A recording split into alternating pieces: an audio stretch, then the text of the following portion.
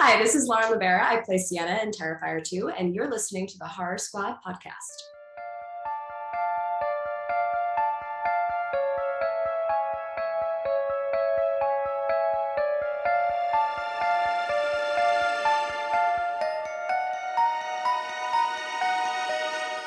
Hello, welcome back to the Horror Squad podcast. This is episode number 251. Tonight we're talking about VHS 99, which is currently out on Shudder. I'm one of your co-hosts, Todd. We have Steve and Joe. We're all back in action after our Salem event. Thank you for allowing us to have a week break. It was a hectic week that we had, but we're happy to be back. Boys, what's going on? Hello. It feels great to be back. Thank you so much, everyone, for letting us take that week off of rest. We definitely all needed it after a very, very busy October. But I am so excited to be back and talking horror again. Yeah, absolutely. And also, our first episode since Halloween. So hope you guys had a good Halloween. I definitely needed that time off for sure. Just couldn't do it, but yeah, it's nice to be back and talk some horror movies with you guys. And it's the first time that all three of us get back together since we all met up in Salem. So Todd, actually, it's your first episode back since we came back. What was your thoughts on the event? Long story short, since I know you guys talked about it, I probably mirror a lot of what you guys said. Hectic, crowded, but super fucking fun, super fun. It was a very long couple days, but man, it was just like unreal, meeting a lot of cool people, watching Hocus Pocus next to Omri, hosting the Q&A with you guys in front of the crowd, which is fucking amazing. Location scouts with Omri, and that was fun too, because you had a lot of people like, you see the wheels turning in their heads looking at Omri like, is this the fucking guy from Hocus Pocus? As they're at the locations for the movie that they like, they have the actor right next to them. They're like, a lot of people were like, you hear him whispering, is that the guy that played Max? And like, no one was man enough or woman enough to say anything to him. And we're just like giggling. I'm glad it didn't happen because, we'd have a lot of people want to get pictures and we're on a little tight schedule there. But that was super fun. Hanging out with you guys is obviously amazing. That was the first time that's all happened. That was the highlight, obviously, hanging out with you guys. It was cool that we had that sweet event that was like hugely successful for Omri. He had a ton of people come out, but highlight for me personally was hanging out with you guys pretty much nonstop for a couple days. And just amazing event, lots of cool people, and I can't wait for next year. Yeah, it's kind of too bad though, because even though we were all together like nonstop for those 2 days, I feel we also barely got to actually like talk to each other and like really hang out. So that's something that we look forward to when we go to Texas in May, because then we're actually gonna have time to actually just like sit down and chat and not go. It seemed like we had no time to rest at all. It was crazy. It's just always something going on. But it was an amazing weekend for sure. Yep. And Halloween came and went. A little disappointed in the Halloween turnout this year. I don't know if it's just my area, but we're used to like hundreds of kids running out of candy. And this time I was standing around for like, 20 minutes at a time, just in my little Scream costume on my phone, looking at videos, and no trick-or-treaters. So that was a bummer. But still, highlight for me, trick-or-treaters wise, was I told you guys, I had like this group of like 10 to 12-year-olds come up to me, and I had my Reagan animatronic. I turned it on and all that crap, and they're like, "Oh, cool, Exorcist." I'm like, "Yeah." And like, "Have you seen the new Halloween?" And we talked about it. And like, did you watch Scream 5? I'm like, "Yeah." And then we were talking about the new Friday the 13th show, and I'm like, these freaking kids like 10 to 12 years old. And then this little girl was like, "It's so nice to meet a fellow fan." I'm like, what? For this little kid? But it was pretty cool. They were like real fans, and I really enjoyed it. So that was my highlight. My Halloween weekend was pretty good overall. Friday we went to the Salem Night Market, which is done by Black Veil Studio. They're the guys, Matt Murray and Ryan Murray. Matt's the one that did all my horror tattoos. So that was awesome. Like, that was amazing. It was done at Pioneer Village, where they filmed the beginning of Hocus Pocus. In the whole like Thackeray Binks scenes and stuff. So that was cool to see. First time we'd actually ever been to Pioneer Village. So that was kind of cool. But they had like a lot of really creepy like characters and stuff like that. If you follow us on our social media, I put some on our Instagram stories and stuff like that. So you might have seen some of the scenes from there. So that was really cool. And then Saturday we went to the big Halloween ball at the Hawthorne Hotel, which was amazing. We were skeletons this year. If you follow me on my social media at Joe's House of Horror, you can see Sam and I's costumes on there. But I think they came out pretty awesome. I thought we looked really cool. There was some amazing costumes. This year's theme was kind of like celebrities who have passed. So I saw a lot of David Bowie costumes and Amy Winehouses and stuff like that. So that was kind of the theme. My favorite costume I saw, though, there were for fans of Stay Tuned, there were people dressed as Wayne and Garth from the Stay Tuned, like the zombie Wayne and Garth character, which was amazing. And then there was a really good Seymour and Audrey costume from Little Shop of Horrors as well. Like the dude looked just like Rick Moranis. It was very impressive. So that was a really, really good time. And then Sunday and Monday, we ended up just chilling. We ended up not going out for Halloween. Sam and I were both feeling under the weather. So we just kind of chilled in, watched horror movies. We watched The Strangers, the original Strangers, which I forgot. That movie's only an hour and 15 minutes long. I thought it was longer for some reason, but still holds up. Amazing movie. We watched The Night of the Demons, the original, one of my all-time favorite. I have to watch that every like Halloween season. Hadn't watched it yet, so watched that one as well. And I can't remember what else, but we definitely watched a couple other horror movies, but mainly all classics. So yeah, overall good Halloween. How about you, Steve? I don't want to bum the podcast out, so let's just say my Halloween got canceled by circumstance. It was a rough day. The very quick note of it is my wife wasn't feeling well. We went to the doctor at noon on Halloween day, and the doctor's like, you got to go to emergency like now. So we went to emergency, and she got admitted at 7 a.m. the next day. So that's how long we stayed there. So I just literally spent all of Halloween in the hospital, and then the rest of the week was back and forth. So it was a weird moment where I went home to pick stuff up Halloween like evening, like right before trick-or-treating was about to start.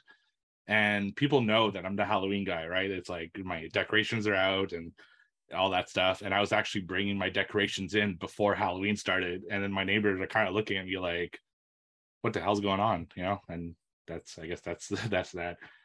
It happens, you know, it's just the way life is, but things are better now. So it's all good in the hood. Got to watch a lot of horror movies because I had really nothing else to do.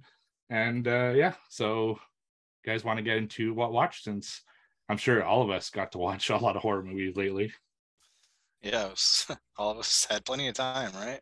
Right. Here, I'll let you take a break, Steve, because I know you got the cough in you. Joe, do you have any?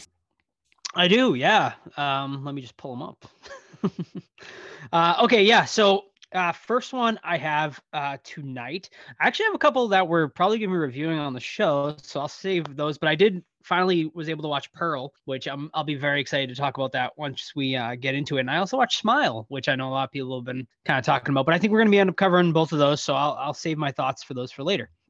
All right, so first one I got tonight is I'd call it a horror adjacent type movie, and this one is called Don't Worry, Darling, starring Florence Pugh and also Harry Styles. So this one, I feel like probably the less you know about it going in, probably for the better, but essentially this one is about a housewife. It seems to take place sort of in like the 1950s, 1960-ish. She starts to realize that things in her perfect suburban life may not be exactly as they seem. And I'm just going to leave it at that because, like I said, I think the less you know going into this one, the better. Overall, I did enjoy this one. It was not what I was expecting. It takes a turn and you're either going to go with the twist or you're not. Me, I went with the twist. I definitely thought it was like an interesting twist and I was definitely on board with it. I know a lot of people are not going to be on board with this twist, but I thought it was a pretty unique thing.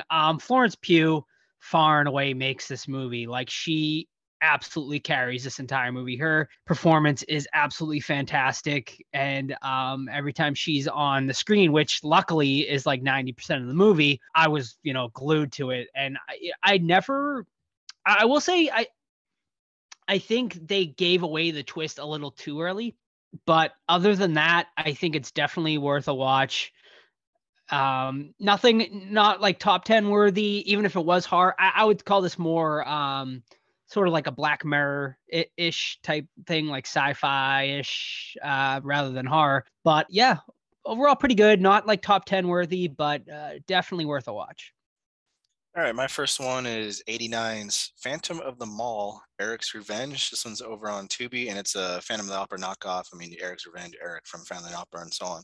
It's got Pauly Shore in it. I know that's pretty polarizing. He plays a ice cream salesman guy, and he, in this movie, is actually the voice of reason, which is kind of strange for Pauly Shore. But overall, it's a 80s slasher set in a mall. You have like the typical bad boy who shoplifts. You have Pauly Shore, who's kind of the nerdy guy, but he's also the nice guy. You have the hot chick that goes to the mall to get a job. Oh no, but her boyfriend died in a fire a couple years ago. Is this the Phantom of the Mall? Who knows? We'll see. But someone rescues her from an attempted carjacking. Is it her ex-boyfriend? The Phantom of the... I don't know. They televise it like crazy. Overall, though, this movie sucks. Do not watch it. It's terrible. Not a lot of redeeming stuff in it, so I would skip it. That's Phantom of the Mall, Eric's Revenge on Tubi. Yeah, it's weird because it's Pauly Shore before his weasel like persona. Yeah. So he actually talks in a normal voice. Yeah. It's like off-putting to see him in a normal voice. He's in that, normal. like in that old, in that young age too. Yeah.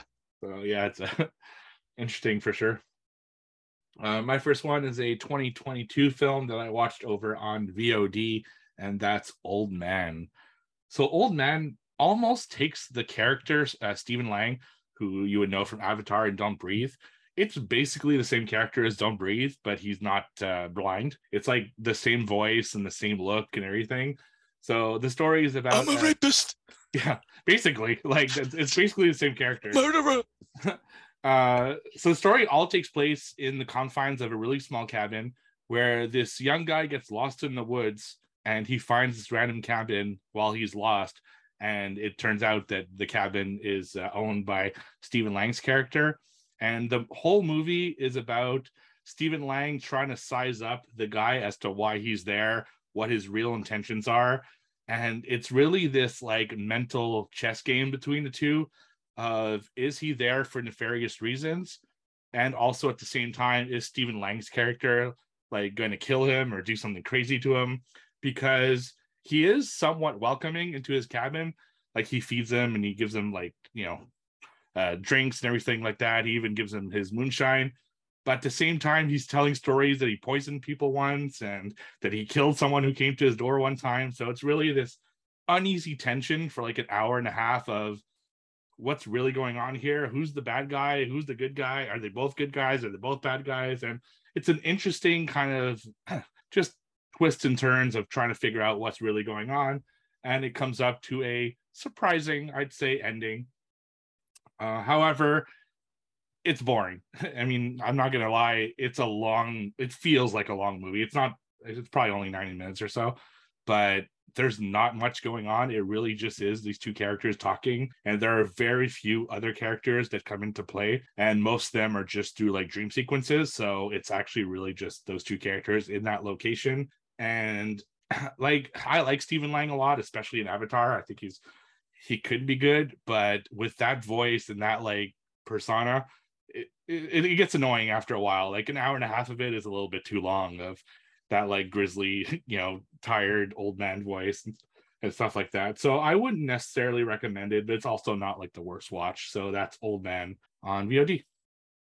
Very nice. My last one tonight is 2022. Did you guys talk about this one yet? Run, Sweetheart, Run on the show? Not yet, but it's on my watch list. All right. Well, here we go. We can all Let's all talk about let's it all now, I cover it, suppose. Yeah. Right. Well, I'll just go do our mini review here now. This one is a brand new release, just released recently over on Amazon Prime. So this one is about a young girl who is working at a law firm when her boss basically accuses her of double booking a day, for his anniversary and the other one with an important client. He basically says to her, can you take this one with my important client? It'll be a nice, easy night for you. So she decides to take that. She goes on this, I guess you can call it turns into what is a date night, essentially, where her and this guy, kind of hit it off.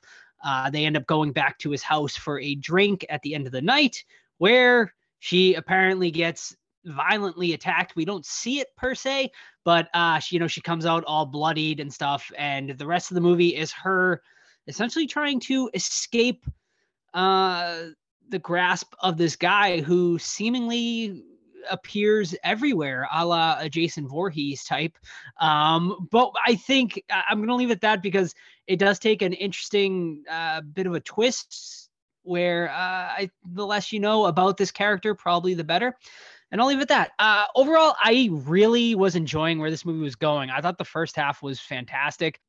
And then it just took a nosedive in the second half for me. I thought it got super goofy when it gets to the quote unquote first lady moment of the movie where she goes and visits her. After that, I really lost it with this movie. I still think it's like a decent enough one-time watch for sure, but I was left a little frustrated because I really think it was heading in the right direction, and then it just went kind of off the rails in a lot of ways. I do think the lead actress was fantastic, though, and I also think the guy who played the villain was pretty good. I wish we saw more of him in his actual form, but other than that, yeah, a decent one-time watch, but nothing I don't think I would ever watch again.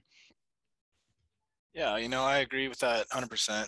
I think my rating on Letterboxd is 1 star less than you and Steve's, but well, there's a lot to like, man. I like the lead characters, like you said. The guy is very menacing. The way he has this look about him. The girl's sweet and innocent, but she also tries really hard to be a survivor. So I appreciate that too. She's well played. But then, yeah, it beats you over the head with the whole menstrual cycle thing, and like guys suck thing. And I cannot stand that one character. What was it, First Lady? Is that what she's called?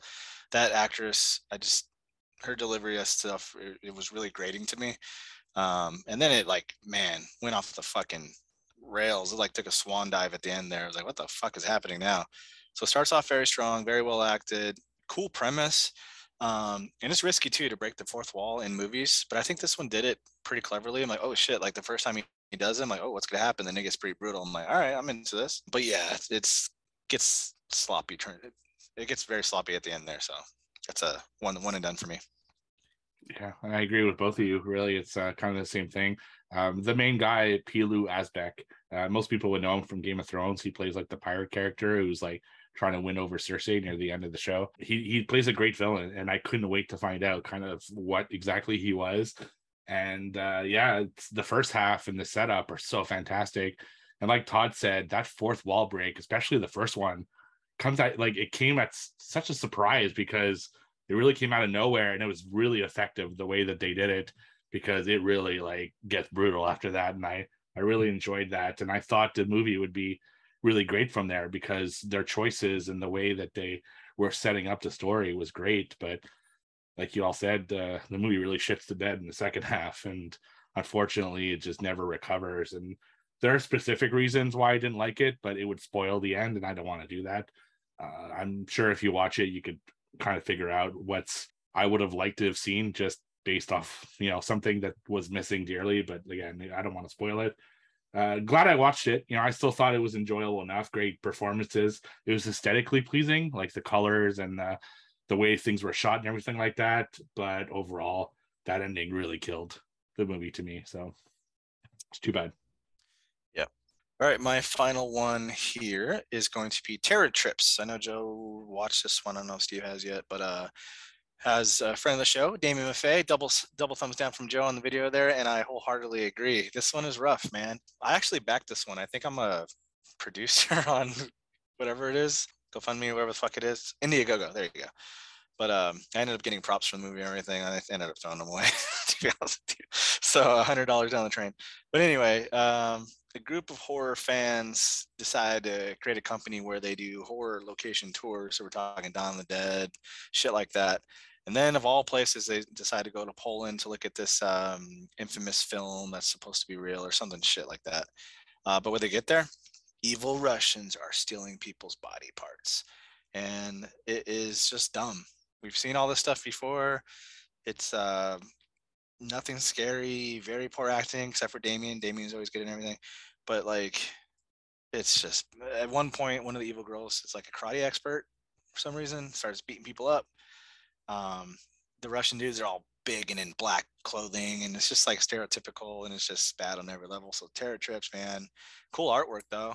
It's really cool artwork. But other than that, you can skip it. God, hearing both of you talk about it just really bumps me out because it's such a cool premise, and it sounds like they really fucked the rest of the movie. So it's too bad. My last one this week is one I watched over on Amazon Prime. It is a 2022 film called The Cursed. So, in this one, it's about it's like in the early 1900s, and people are like kind of just living and doing stuff, and this group of like these elders from a little town, they want a territory that's being occupied by gypsies, and they're trying to figure out how they can get that territory back. So they decide basically just to kill them all and take the territory back. They think that's the best way that they can kind of gain that territory, and the gypsies meanwhile kind of saw it coming. So they like put a curse out on the land with these silver teeth that kind of resemble a jaw. And this like main gypsy witch, as she's getting killed, like holds on to the box as she's getting buried alive. And her boyfriend or husband or whatever becomes like a scarecrow. They cut off his hands and feet and they prop him up like a scarecrow. And then, you know, the people take the land, and then the story takes place a little bit later where the gypsy curse starts happening. And what they did is they got this monster to start attacking the town and getting revenge on the people who took that land. So basically it's a werewolf, because they talk about it quite a bit. That's what the teeth are. This is probably one of my favorite takes on the werewolf genre in years.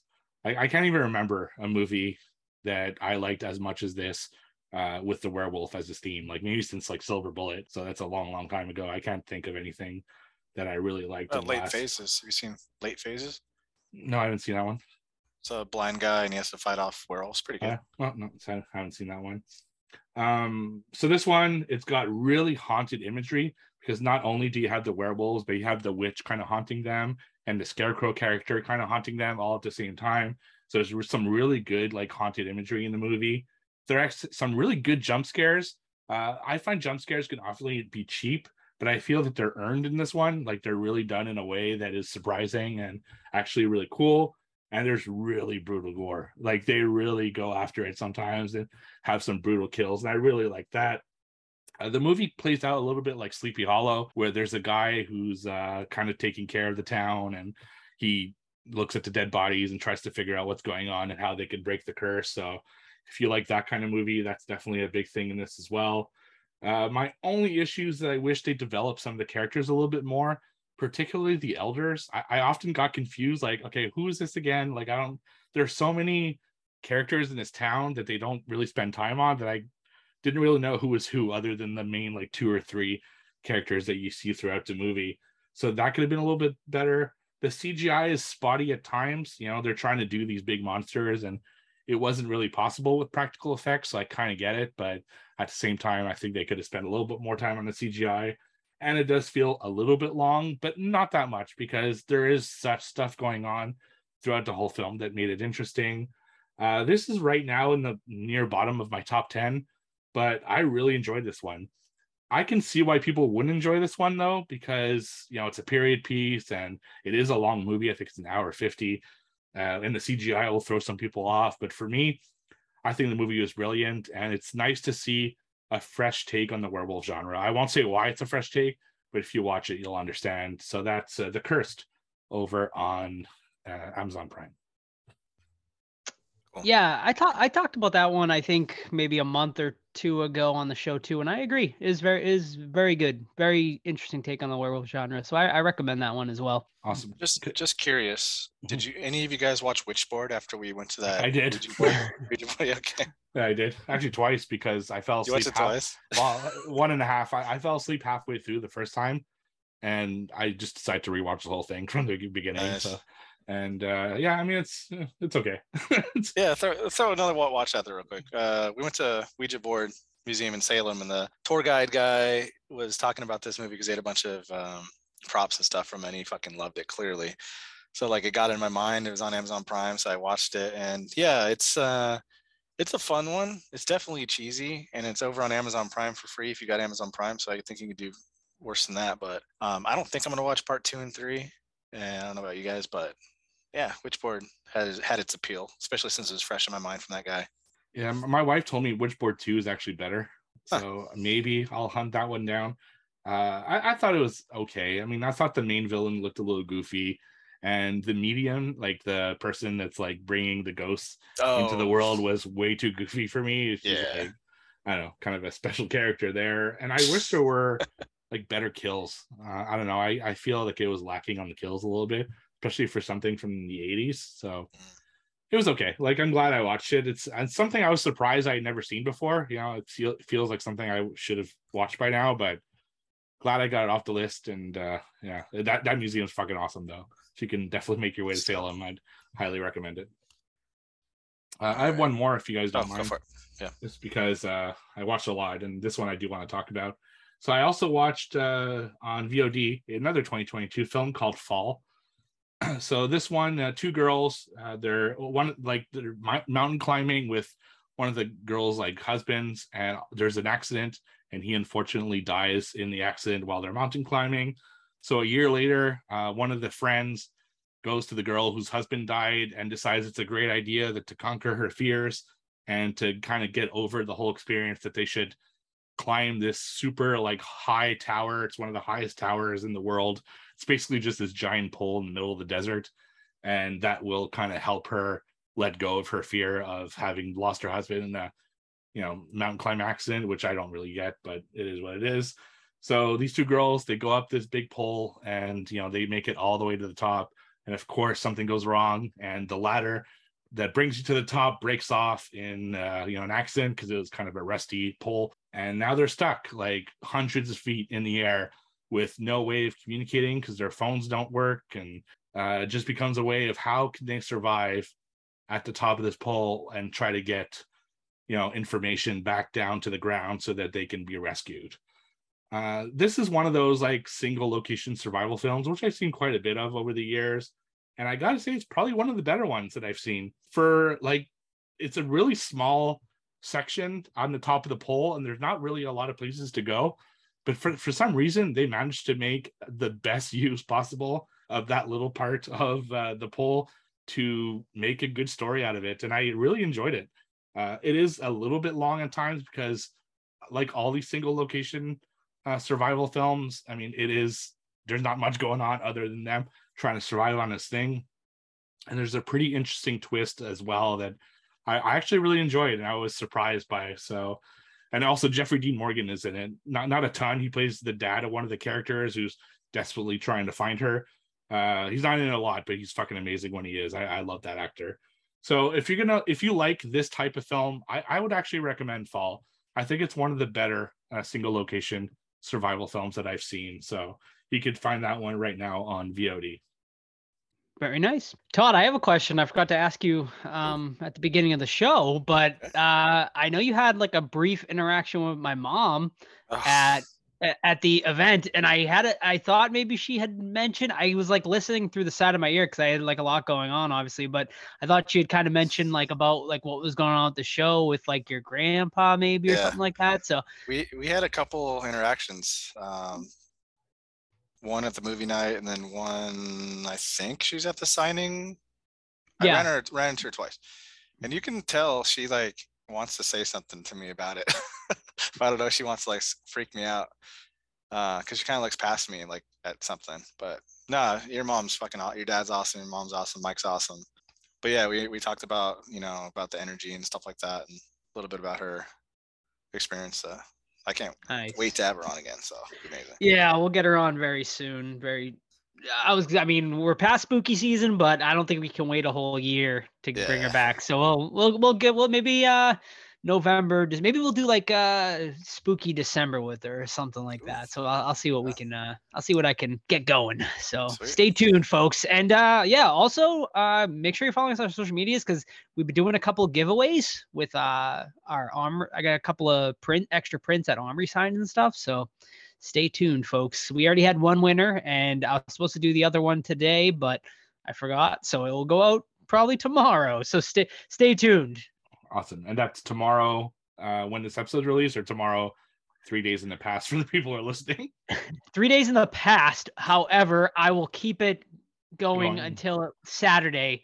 So as long as you listen to this episode within the first couple days of release, you'll be able to get in on the giveaway as well over on our Facebook, Instagram, or Twitter. So follow us there and you'll see it. All right. Awesome. Now, before we get to trivia, it's time. It's that time of the episode again. I know people were really excited last episode for this to come back, but here it is. Deadly Grounds Coffee. Everyone thinks because you're a zombie, you don't know good coffee. Well, they're wrong. There's only one brew that gets my seal of approval. Deadly Grounds Coffee is my guilty pleasure. The aroma is so intoxicating. It brings all of my neighbors out of the woodwork. Deadly Grounds Coffee. Coffee to die for and zombie approved. It's good to get a little deadly. Use the front door! Oh, they're so disgusting. All right, get those trivia brains ready. The current quarterly score is myself in the lead with 7, Joe in second place with 5, Steve with 4. Overall score for the year is myself leading 60 points, Joe in second place 53, Steve in 46.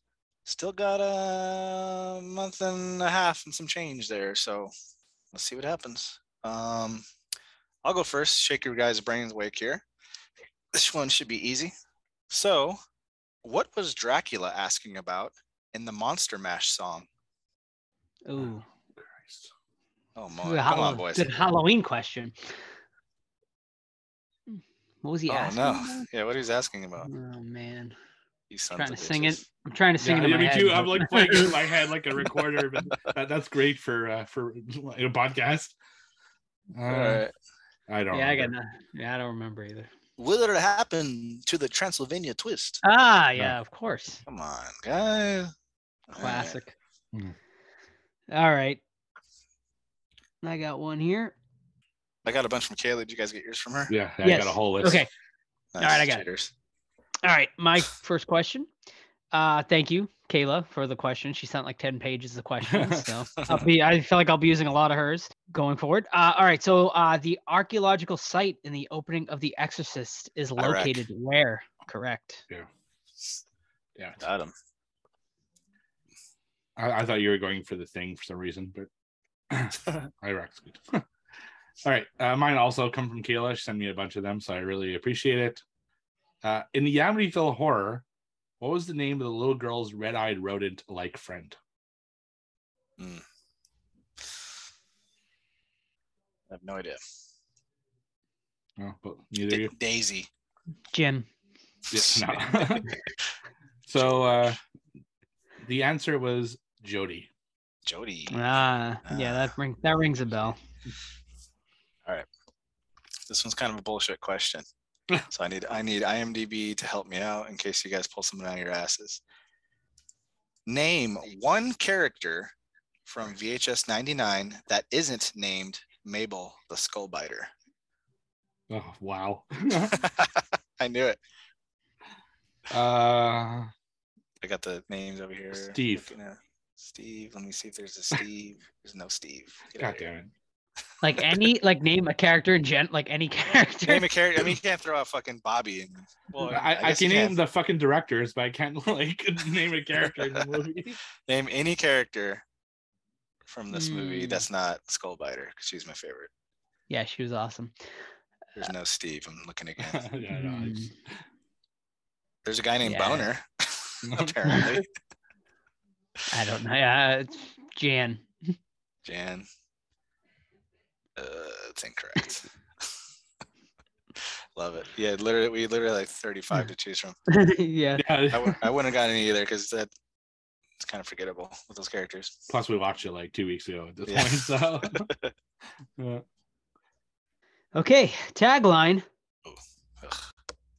If this movie doesn't make your skin crawl, it's on too tight. Oh. Oh man. Oh boy. It's The Fly? 70s. No, that's not the title. This is annoying. Exorcist. Invasion of the Body Snatchers? Incorrect. I'm not. All right. Pass. All right. 1974's Black Christmas. terrible tagline for that movie. Yeah, seriously, that doesn't make any fucking sense. All right. What finally prompted Larry Talbot to return home to Talbot Castle after a long absence in The Wolfman? It was a business venture. No. Fuck. That guy's a fucking closet rapist, dude. You guys watched that movie recently? No, I haven't. No. Fucking sexual predator, straight up. He's like looking at the girl with like a telescope in her bedroom. It's weird. You venture a guess, Joe? Or? No, I don't. No. No. It was because his older brother had died. Okay. Last one. In the original Dawn of the Dead, what did another cop say that Willie had done? What did another cop say? Oh my God. That Willie had done in the opening scene. I could picture the fucking. Oh my God. I remember the scene. Yeah. I mean, we all know he blew the guy's head off, but that's not what I'm talking about. They say a specific thing. I got nothing. All right, I'll give you a hint. Willie's gone. Crazy, but it's not. Disappointed. Give up. Yeah, I don't remember. Willie's gone ape shit, man. I even had that in my brain and I didn't say it. Yeah. Oh man, We're struggling tonight. Foggy. Yeah. Week off. That's what it does. Right. All right. What is Nancy's address in the original Nightmare on Elm Street? 38. Incorrect. Elm Street. That's correct, but we need the number, the number as well. I'll try one more after. Go for it. I don't have any. I'm just gonna guess. 1408. You're close, but no. I have it on an ornament, and I'm trying to remember what. So if you'd asked me like 2 weeks from now when I have my Christmas trees up, I would know. Correct answer is 1428 Elm Street. Damn it! Very close, Steve. Very close. Thank you, Katie, for the ornament. It almost got me there. That was, when I got that one, that her box that she used to have, her mystery box. Oh, sweet. What it was called. But good times. All right. I got that one too, actually. Wasn't that like Hangman or something? I forget. I don't remember. All right. So according to Kayla, so I can't verify this. According to Kayla. Or wherever she got it online. What movie has Tom Savini reportedly cited as his greatest work? Greatest work. Let's go Maniac. Wrong. That is an amazing work, though. It's fucking dope. Yeah. His kill, like when he dies in Maniac. Yeah, dude. Fucking amazing. It better not be fucking Knight Riders, because he's very strange in that one. Are we talking like his directorial or makeup work? It's not directorial. He only directed 2 films, so it's. That's true. Yeah. No, it's. And he doesn't really like Night of the Living Dead, huh? No, he doesn't. No, he doesn't. And the other one was what? The Children of the Living Dead? Is that the other thing he directed? I don't think he directed that one. I think that was a female who directed that one. I know he starred in that one. Yeah. I don't know. I got a follow-up guess if you're not available. Joe, just throw anything out. That Friday the 13th. No. Day of the Dead. Wrong. You want one more guess, Joe? Sure. Dawn of the Dead. All right. No. I wish, but it's Creep actually The Prowler. The Prowler. Oh. Yep. Okay. Well then. I don't agree.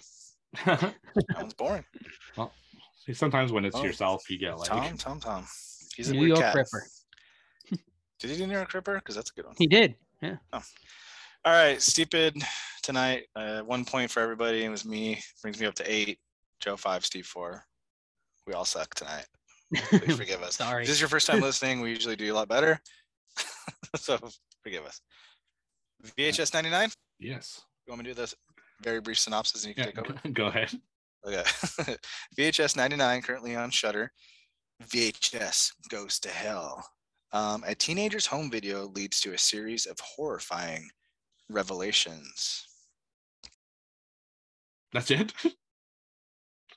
I said very brief. Yeah, I know. But I thought there'd be at least a couple lines in there. Jeez. No, that's it. All right, so VHS, of course, part of the famous series. I think there's 5 or 6 of these right at this point. Something like And so it's an anthology series. We're going to talk about the 5 different stories that they have in the movie. We're going to talk about separately as kind of mini reviews for each one because they are very distinct from each other. And in this one, there isn't really a wraparound, so we don't have to talk about the awful wraparound that they decided to put on it like they did in '94. So the first one, it's called Shredding. And this one is a bunch of teens. They go into this, looks like an abandoned nightclub, and they bring one of their guys there, and it turns out that they're kind of hazing him. And they set up like a play space, so they can play like their band and their group stuff in the basement of this abandoned place. And as they start playing, these zombie type characters start coming up and killing everybody. I'm not exactly sure why. I don't remember what the connection was between the two, but there's also I can help you with that. I was gonna say there's a lot of fucked up like CKY type videos being interchanged as if the VHS tape had recorded over like people doing like pranks and stunts and stuff like that. So there's a lot of that as well, but that's basically the gist of that first story. Yeah, so basically there was an all-female punk band that performed at this music venue, and there was a terrible electrical fire, and it killed the female band in the electrical fire. So then when they come back to life and wreak havoc, essentially. So that's, why they're involved. For me, I thought this one was a really cool idea, but really lacked in the execution. Yeah, I was very disappointed in this one. Not a great start for me. My biggest issue was the fucking VHS tracking in this one was way overdone, like massively overdone. Like I understand, like, yeah, it's like fun once in a while, but they used it way too much in this that it just became more of a distraction than anything, that I found myself being like massively annoyed throughout it. So yeah, overall, wasn't a fan of this one. Yeah, this one right off the bat is my weakest of the movie, solely because I hated the characters, man. I hate that mentality of like, let's be edgy and scream at people and video record the reactions. I mean, it started in the '90s, right, with Jackass and CKY and all that. Is that CKY? Whatever. Yeah. And then now it's transforming to YouTube, things like that. But I absolutely hated the cast of characters. The one redeeming guy that they're kind of pranking was okay, but it was just not good. I did like some of the gore. That was really well done, and of course the setting and like the whole thing of like, yeah, these girls were burned on stage and they were trampled to death by their fans. That's a cool concept, but overall, I thought it was just not that good. So easily the weakest of the movie for me. I didn't love it either. I don't think it was the weakest for me personally. I'll save that for a little bit later because I did think the zombies were really cool, and the killing at the end of this segment I thought was really cool.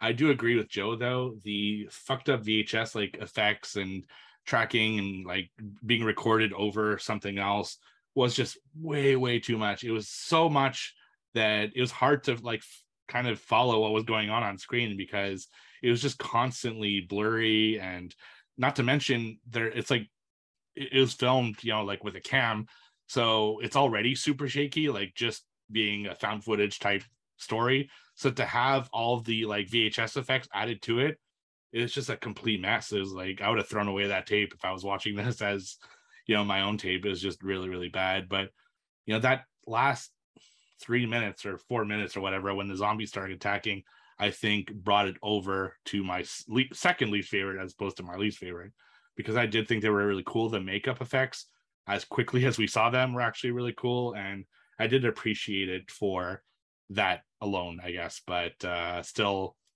not a good one. Not one that I really enjoyed. Okay. Yeah. Like I said, the gore definitely brings us up. I do agree with you guys on that. So I'm gonna go with 6 on this one. Okay. I'm gonna leave my ratings out of a 5 on Letterboxd is how I have it on my review here. I'm sticking with the 1.5 out of 5. I thought it was weak because, like I said, I just hated the characters. Couldn't get behind them. and I gave it a 5 out of 10. It was the end was interesting enough for me to like somewhat enjoy it, but the rest of it was just not all that good. Which brings us to our second segment, Suicide Bid. So this one, a group of girls bring a new pledge to their sorority house into a mausoleum to kind of do a challenge that she needs to do so she could get into the sorority house. And the challenge is that she has to be buried alive, as there's a legend that some girl had been buried alive there in the past and all this other stuff. So they put Body her was never found. Yeah, body was never found, and like typical kind of legends like that. So they actually bury her in a coffin in a cemetery and put dirt on the coffin and everything, and then a bunch of other crazy shit that I was like, okay, well, it's a bit much there, girls. And yeah, that's basically the gist of it, is what happens inside the confines of that coffin, kind of like the movie Buried with Ryan Reynolds, but in a much shorter segment. So Joe, what do you think of this one? Yeah, I actually really like this one. I thought it was really effective. I just love like confined space stuff like that. Like you said, Ryan Reynolds buried and stuff like that. This was like perfect for a short. Like, it does just enough in the right amount of time. I really loved the ghost or whatever the hell you want to call it that kind of takes over there. I love that they used a glass see through there for the coffin. It just works so well when you see this creature trying to get into the coffin and stuff. It allows for some really creepy moments and stuff like that. So yeah, I mean, I thought this was definitely one of the better ones of the entire anthology. Yeah, I totally agree. Atmosphere was cool. I really like those small little areas people get stuck in as well. The premise is awesome. I mean, sorority getting this girl in here and hey, you have to get in a freaking coffin. Screw that. Like, that's not going to end terribly. And the monster cool was at the end. The acting was good. I mean, it's hard. Like, if you're going to be by yourself, you better carry the movie or carry the segment. She absolutely did. The only problem I really have with it is at the end there, it's like an exposition dump where she's like, yeah, me and the demon, we made a pact that if you blah, blah, blah, blah, blah, blah, blah. I'm like, holy shit, we didn't need to know all that. We know that you guys had something worked out and you guys are going to, flip it on them. But other than that, that's just a nitpick. Like you said, I love the glass scene because the whole time I was waiting, I was like, all right, something's got to put their face against this. Let's do it. And then finally it happened. It was worth it. The spider that they put in there, that's fucked up. It's like really gooey when she squishes it, so that's effective. And overall, pretty damn solid. So this was actually my favorite of the segments of VHS 99. The mausoleum was super creepy. I liked seeing that kind of at night. And the cemetery, it's a creepy scene. I also liked the crucifix like window that it had on the coffin. But then they like bury the coffin, not fully, they're not like monsters or anything. They're not burying her to kill her. They're burying her to scare her. So I was like, if they're just going to cover the window, what's the point of the window? It just didn't make sense to me. But of course, I knew it would come to play at some point with something, right? I thought the tarantula box, so it was like multiple tarantulas in a box that they gave her inside the coffin, was a bit much. Like, that would fucking just absolutely kill someone, I think, just out of fear, especially if you have arachnophobia and things like that. So I thought that was maybe a little too far, but damn, it was gross when she squishes that tarantula against the side there. And she managed to kill them all, which is pretty impressive. I love the zombie as well, the creature that tries to get into the coffin and eventually does make it into the coffin. Super, super creepy. It reminded me a little bit of Drag Me to Hell with that like witch girl that when she like accidentally falls into the grave with her and stuff like that, and she's just like all gross and shit. I thought that was awesome. I love how the girls just fucking peace out when the like cops are coming and only go there like the next morning as if she wasn't fucking dead by then. Absolutely terrible girls. So they're all refreshed and their makeup. Yeah, right. Yeah. They went to chill. They got their drinks, coffees. Yeah. So that was crazy. I thought maybe that was a little too much, but overall, I really fucking loved the story. I thought it was compelling. It went by super quick. I almost wish it was a little bit longer because I feel like they rushed through a lot of the things like that. And yeah, absolutely amazing. So that's a Suicide Bid. So Joe, what'd you give it? Yeah, love this one. I'm gonna give it an 8.5. Yeah, I thought it was great. I don't really have any complaints. All right, I'm a 3.5 out of 5 on there, so right around where you're at. Same thing for me. 8.5 out of 10. I really enjoyed this one. It was a really good segment, and to me, it was my favorite. So I'm curious what you guys' favorite is. So the next one is called Ozzy's Dungeon, and this one was directed by Flying Lotus. If you don't know who that is, he directed Kuso, which is infamous on this podcast for being, for me personally, skip this one then. The worst movie I've ever seen in my life.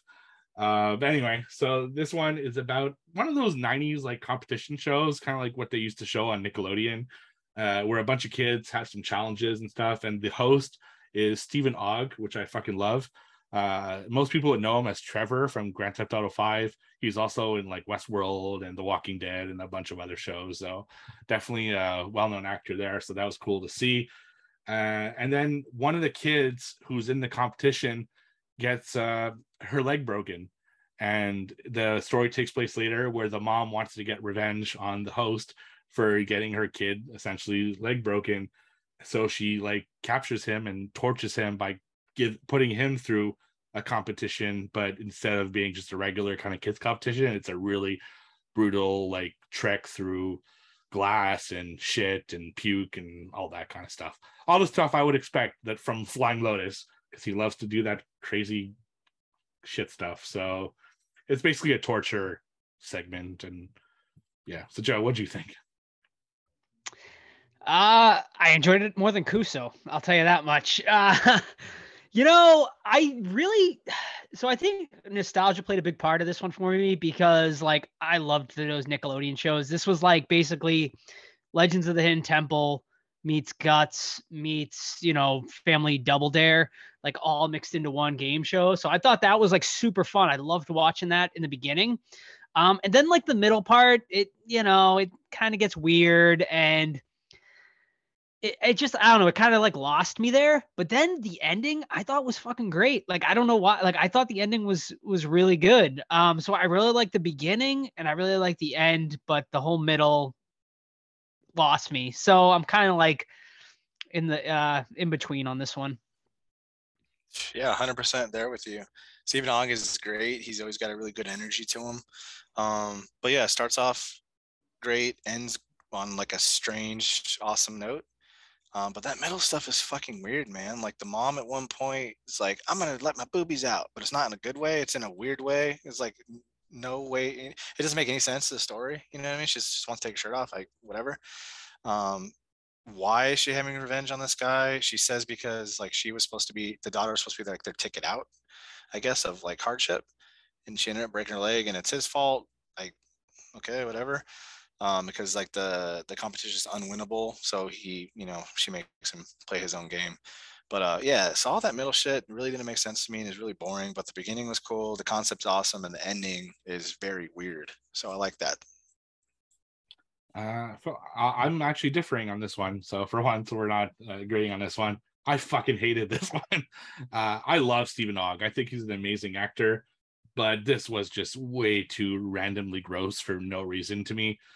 I did like the early like competition stuff. Now I never really watched shows like that. I didn't have Nickelodeon growing up, but I was aware that these shows were like out there. I'd seen like clips of them and stuff, so I didn't have nostalgia for that. But it was cool to see kind of that part of it. But like you guys said, that whole middle part where the woman is torturing Stephen Ogg's character was just so weird and pointless and gross for no reason. It's really typical Flying Lotus stuff, and I really don't like his stuff. So I guess that's part of the reason why this didn't like do anything for me. And I was just confused by the end. I was just like, what the fuck is going on? Just end the shit already. And yeah, I didn't like it. If this had another actor as the host, it would probably be even lower score. But because I like that guy so much in everything he does, it probably got a little bit of a higher score than it would have otherwise, because I did not enjoy the segment at all.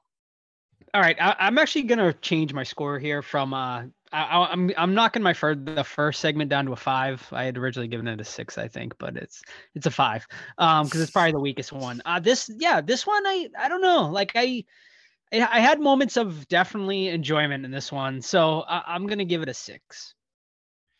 Yeah, it's about a 2.5 out of 5 for me, for the strong beginning and end. But that middle, just like it was like chore to get through, and Yeah, just leave it at that. And I give it a 4 out of 10. I like Stephen Hogg. I like the first like 5 minutes, seeing the competition and everything like that. But that was basically the non-horror part of it is what I like the most. In a horror movie, that's not what you want. It's like, I really like the non-horror stuff. The horror stuff, oof, that was shit. So no, 4 out of 10. Did not like this one at all. Next one is Gawkers. So this is basically, if you've seen American Pie, it's a group of friends who convince kind of this loser guy to set up a webcam in their front neighbor's house who they're really attracted to, so that they can catch her kind of changing and seeing her naked. So it's basically like the Shannon Elizabeth scene from American Pie, which by watching this, you realize just how fucking gross and invasive it is. But it was played for comedy in American Pie and played, differently in this. There's not much else to the story than that, other than these guys trying to do that. But of course, the girl is not what she seems, and turns out to be kind of a Medusa type character. So, Joe, what do you think of this one?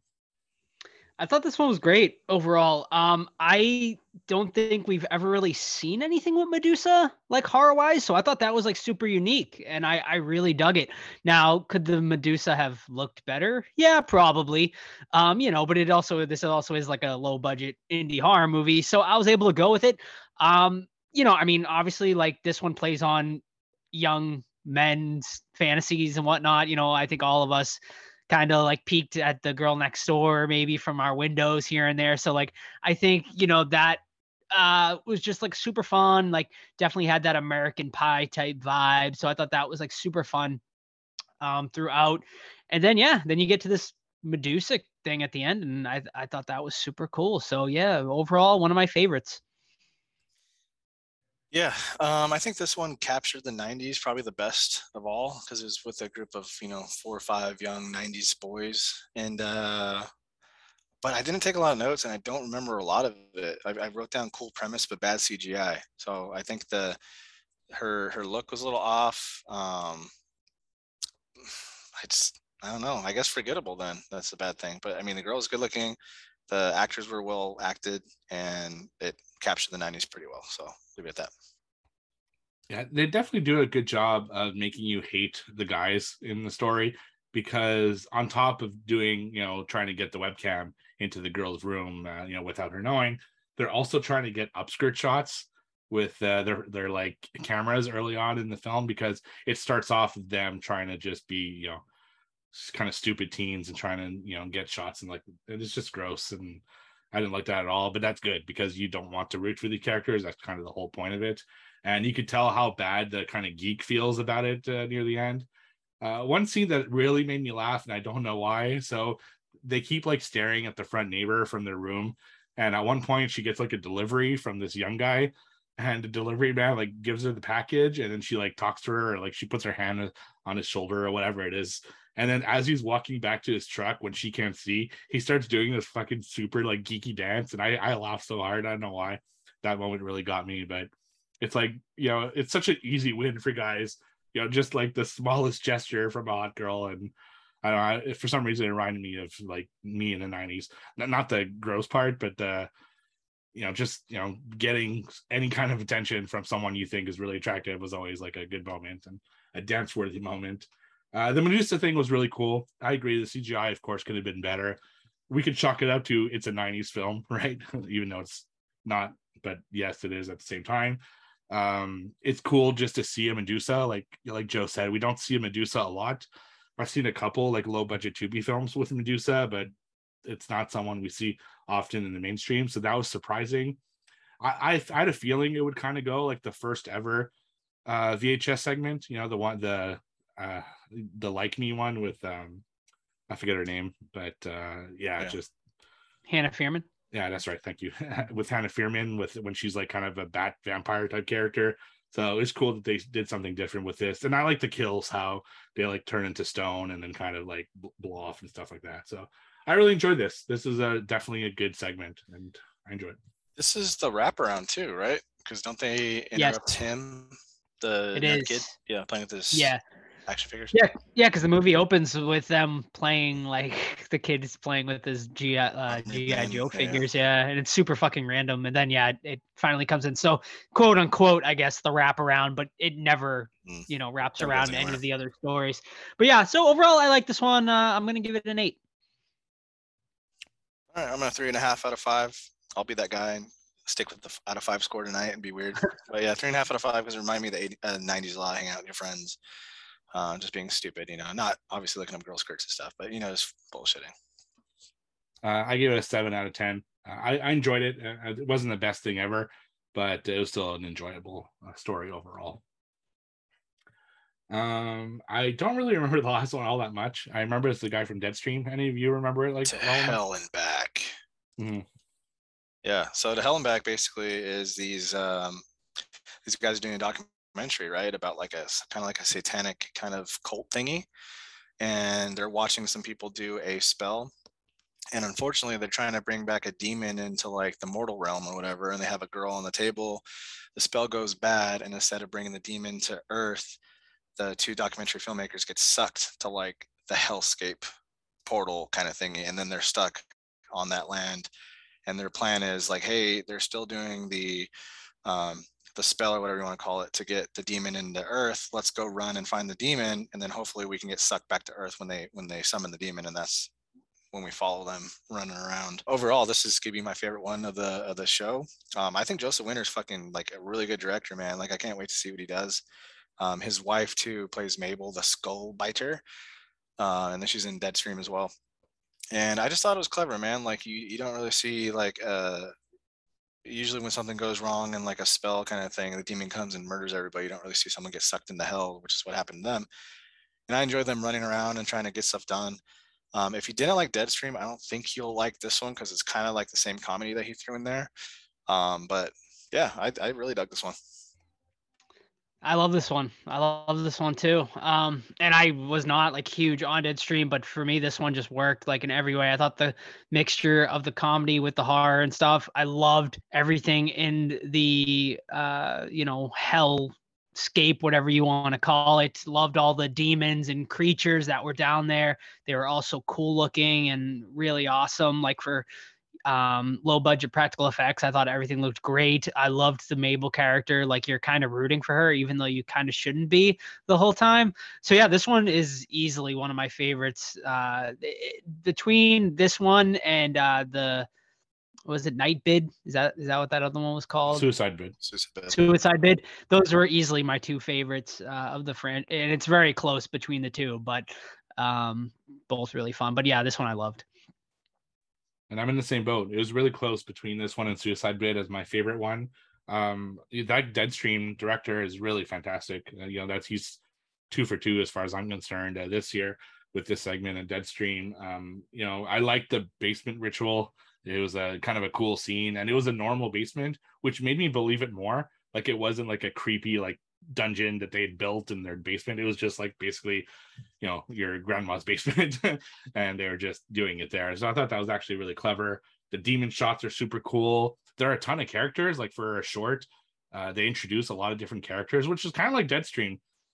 There's a surprising amount of different types of characters in that movie as well, so you could definitely see his influence on stuff like that. A good amount of blood and gore.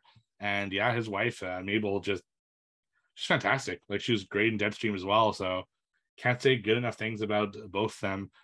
The only thing I would give this, the reason I think I like the other one a little bit more than this one, is I found the story once they're in the hellscape to be a little bit muddled. Like it's not super clear what's going on or what the history of all that is.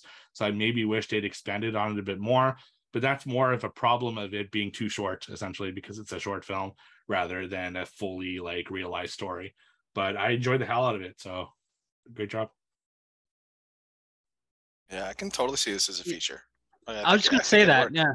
I think this is the one out of any of the stories that would work best as a full length feature, because you could do so much in that world. And I would watch a whole movie down in that world. It's very like Dungeons and Dragons, sort of like fantasy style going on down there. So it was really cool.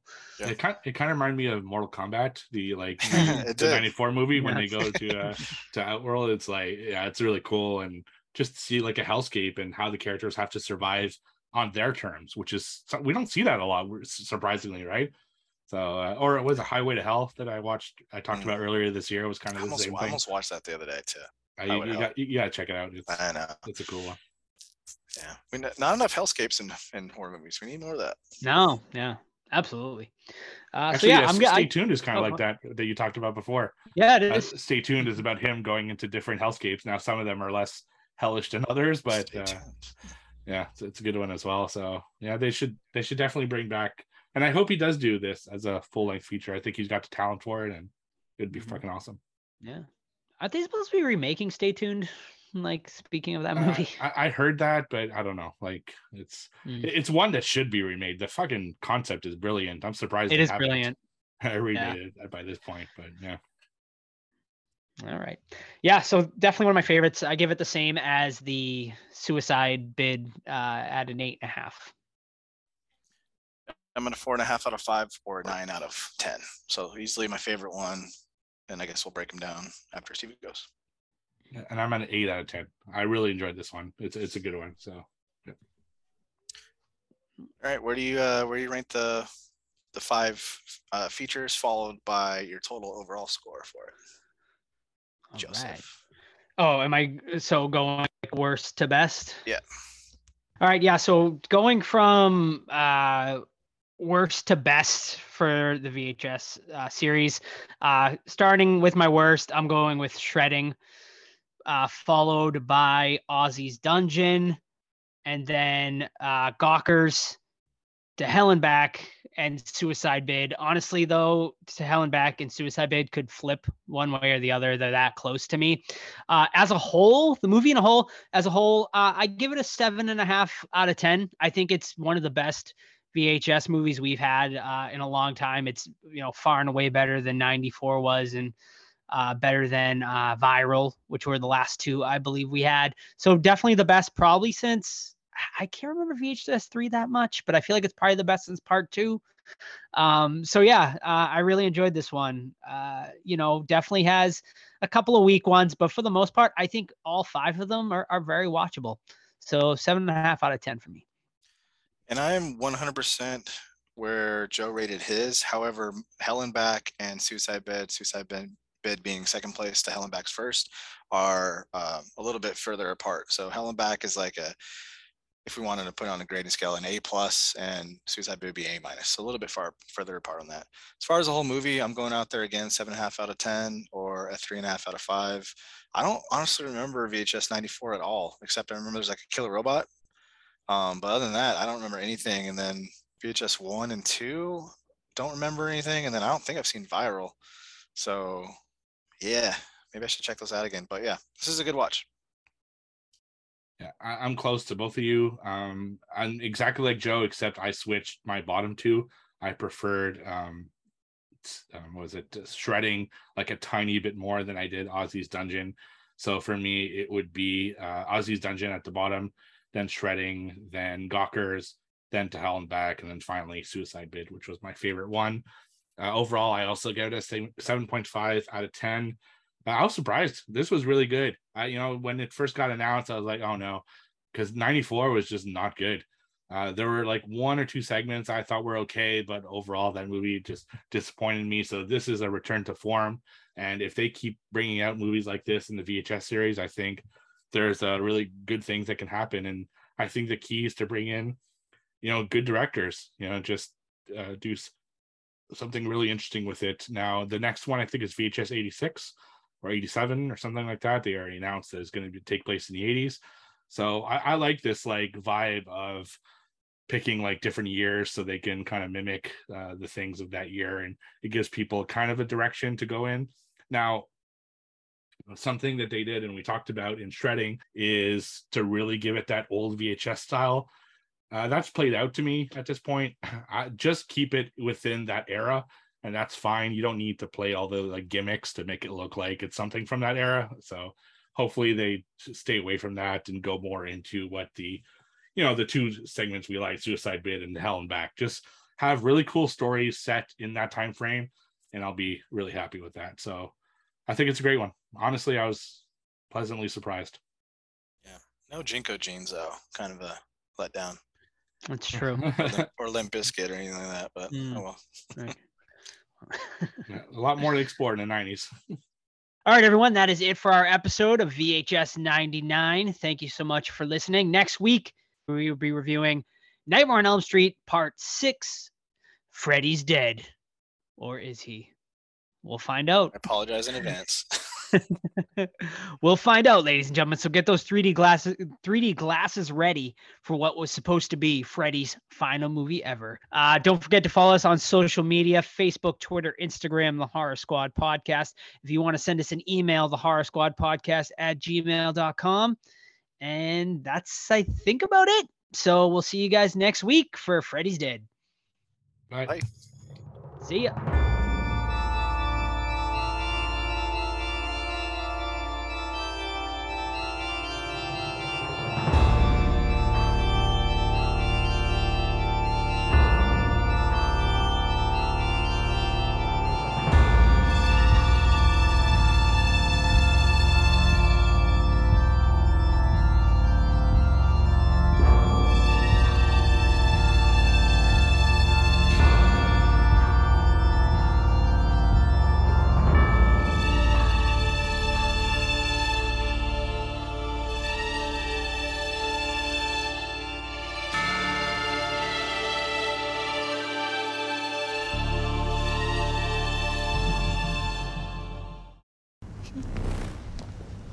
Have you ever heard of the legend of Giltine? Giltine was a pretty young freshman who went here to TCU maybe 20 years ago. She wanted to join a sorority. Our sorority. Just like you. And she was desperate and alone, just like you. And the girls took her back here and into the graveyard. And they told her that in order to be a part of their sorority, she had to spend the night buried in a coffin. Only they didn't just leave her there for a night. They left her there for an entire week. And when they finally dug her up, There was no one in it. what happened to her? No one knows. Some say she just crawled right through into the underworld. And if you listen closely, sometimes you can hear a knocking sound. It's Giltine, desperate and alone, looking for someone awake who she can take back into the underworld to play with. Drink up.